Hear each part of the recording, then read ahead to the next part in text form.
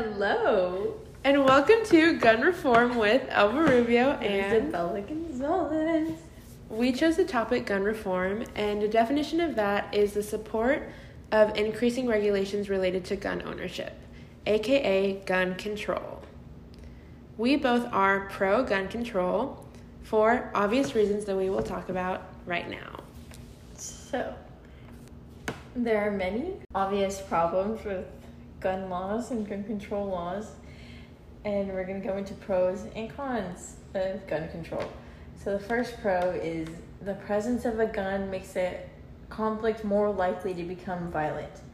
But the con of that is gun control laws would prevent citizens from protecting themselves from foreign invaders. And now our opinions of that is That it makes no sense. It doesn't make any sense. Yeah. We shouldn't personally be worrying about foreign invaders. We believe that is Not our job. not our job. It is the military's job, And having a gun wouldn't do anything Right. if a foreign invader would come with a bomb.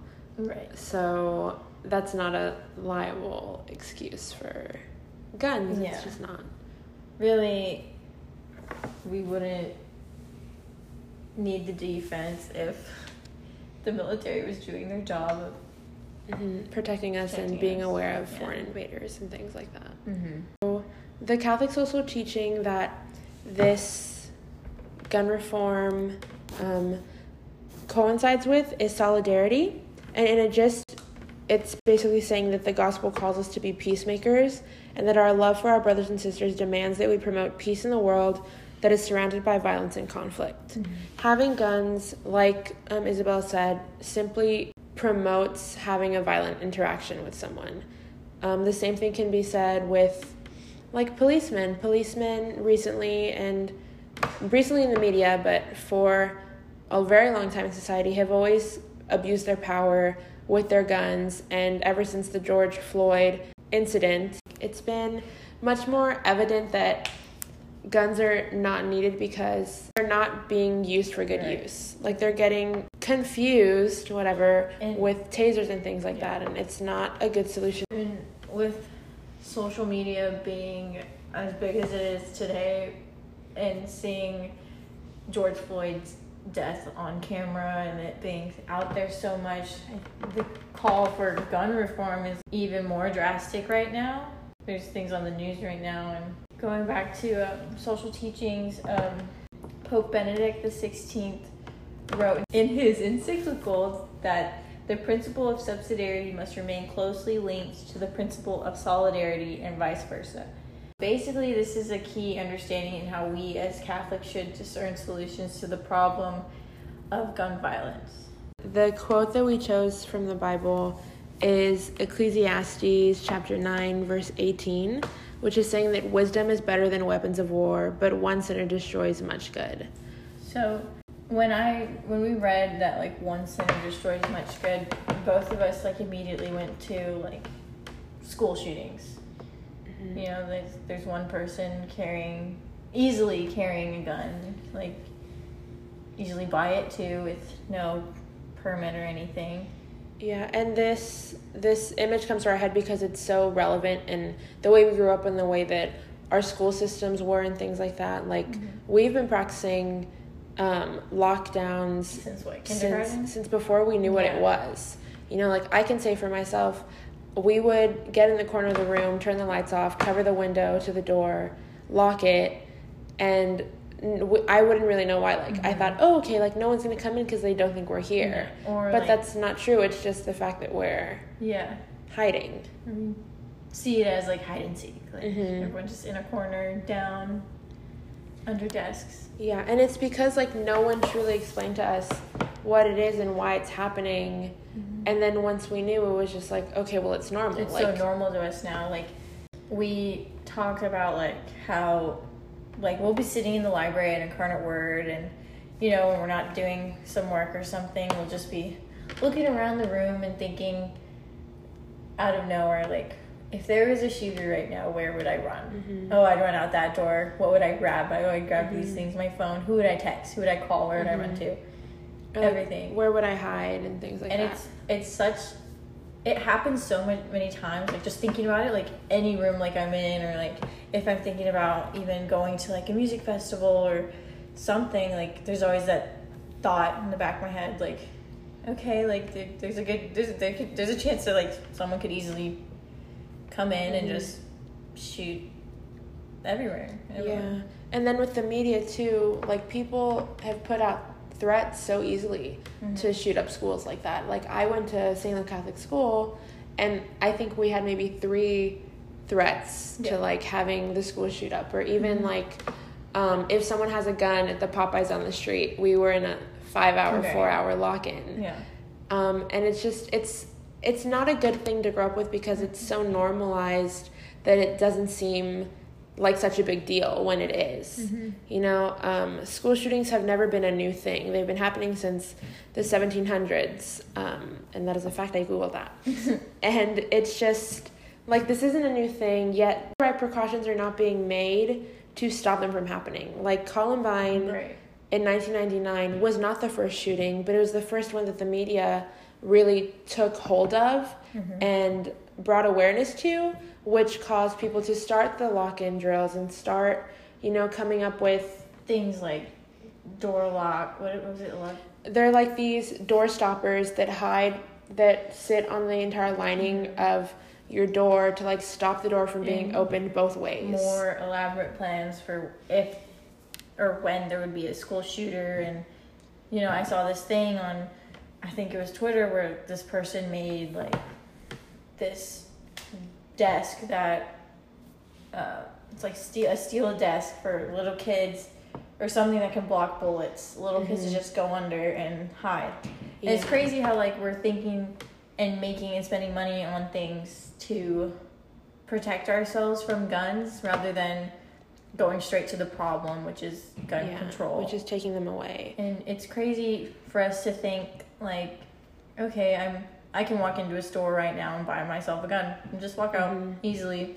Yeah. But I can't, you know, like drink alcohol, even though, because I'm not 21. Right. But I'm 18, so I can buy a gun. Yeah. And it's just like there's more harsher consequences for consuming alcohol as an underage, or buying it, or, you know, rather than attaining a device that could kill everyone. People around you.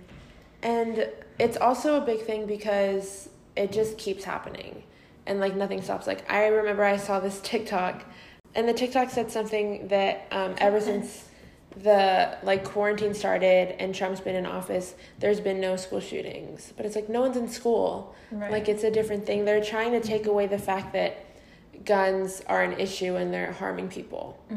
Right as soon as like we started opening up just a little bit, and like people would start flying again. Like I think it was like last month or something, or 2 weeks ago, like there was like 4 shootings in a row to happen. Like there was one here at the airport, and there was one at the Pearl. There was one, and when I saw it, I was like, oh, another shooting. Like it wasn't like a big deal. Yeah, it doesn't affect anymore. Yeah. And it's definitely a societal and generational thing too, because, you know, you look at young people and you look at Gen Z and the next generation, and we're all for gun control. And if people aren't, it's more so that they're just like trying to follow what their parents are saying and things like that. And it's these older people that didn't have to go through the lock-ins and the drills and seeing these things on the news and being scared to go to school afterwards. Like, I remember Sandy Hook. My mom did not want me to go to school the next day. It was just this huge thing. And that was just in 2012. Like, that was... We're so... 9 years ago. Exposed to these things on social media. And, like, even, I think it was, like, a Super Bowl commercial for, like, Target for school supplies, where...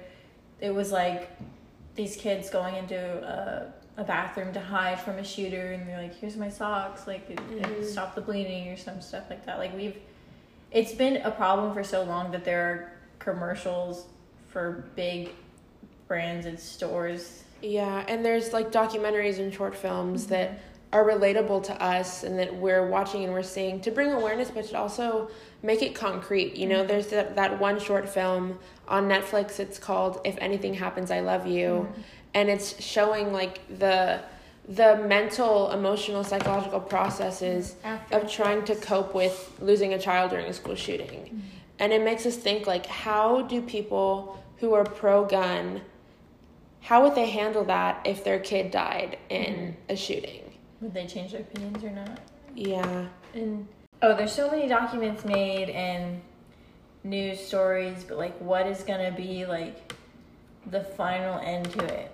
And we see celebrities like Kristen Bell posting like, we will not give up the fight to end gun violence, and Julianne Moore saying, call your senators now and demand a vote on universal background checks. Join us. And these are like celebrities using their platform and like their call to action, which is something like us as young women, and not just women but anyone, should start doing, and looking into who they're voting for when they turn 18. Yeah, voting for the right representatives who are pro-gun control, and being able to understand that being complicit is being tolerant, and it's not enough to just not want guns. We have to actively want to demolish gun use. Yes. It's something that, you know, people can say things like, oh, well, people are always going to buy guns, you know, illegally. We can't control people's illegal actions, but our government needs to be able to have something enforced to where it's harder for people that aren't willing to go the extra step to do it illegally. So voting for our representatives and being open and public with our opinions, and having those difficult conversations with people who are following their parents' advice or their parents' opinions. It's not enough for us to just not care. We have to take the actions and write letters to, you know, our representatives, and vote for the right people, and be aware politically, because this does affect our life, and not only ours. The generations. Yeah. Gun reform is something that we need to put in place, and it's something that we will continue to advocate for. And as we get to vote later in the next elections, we will be able to vote wisely. Yes, with these thoughts in the back of our heads. This is Elva. This is Isabella. And these are our thoughts on gun reform.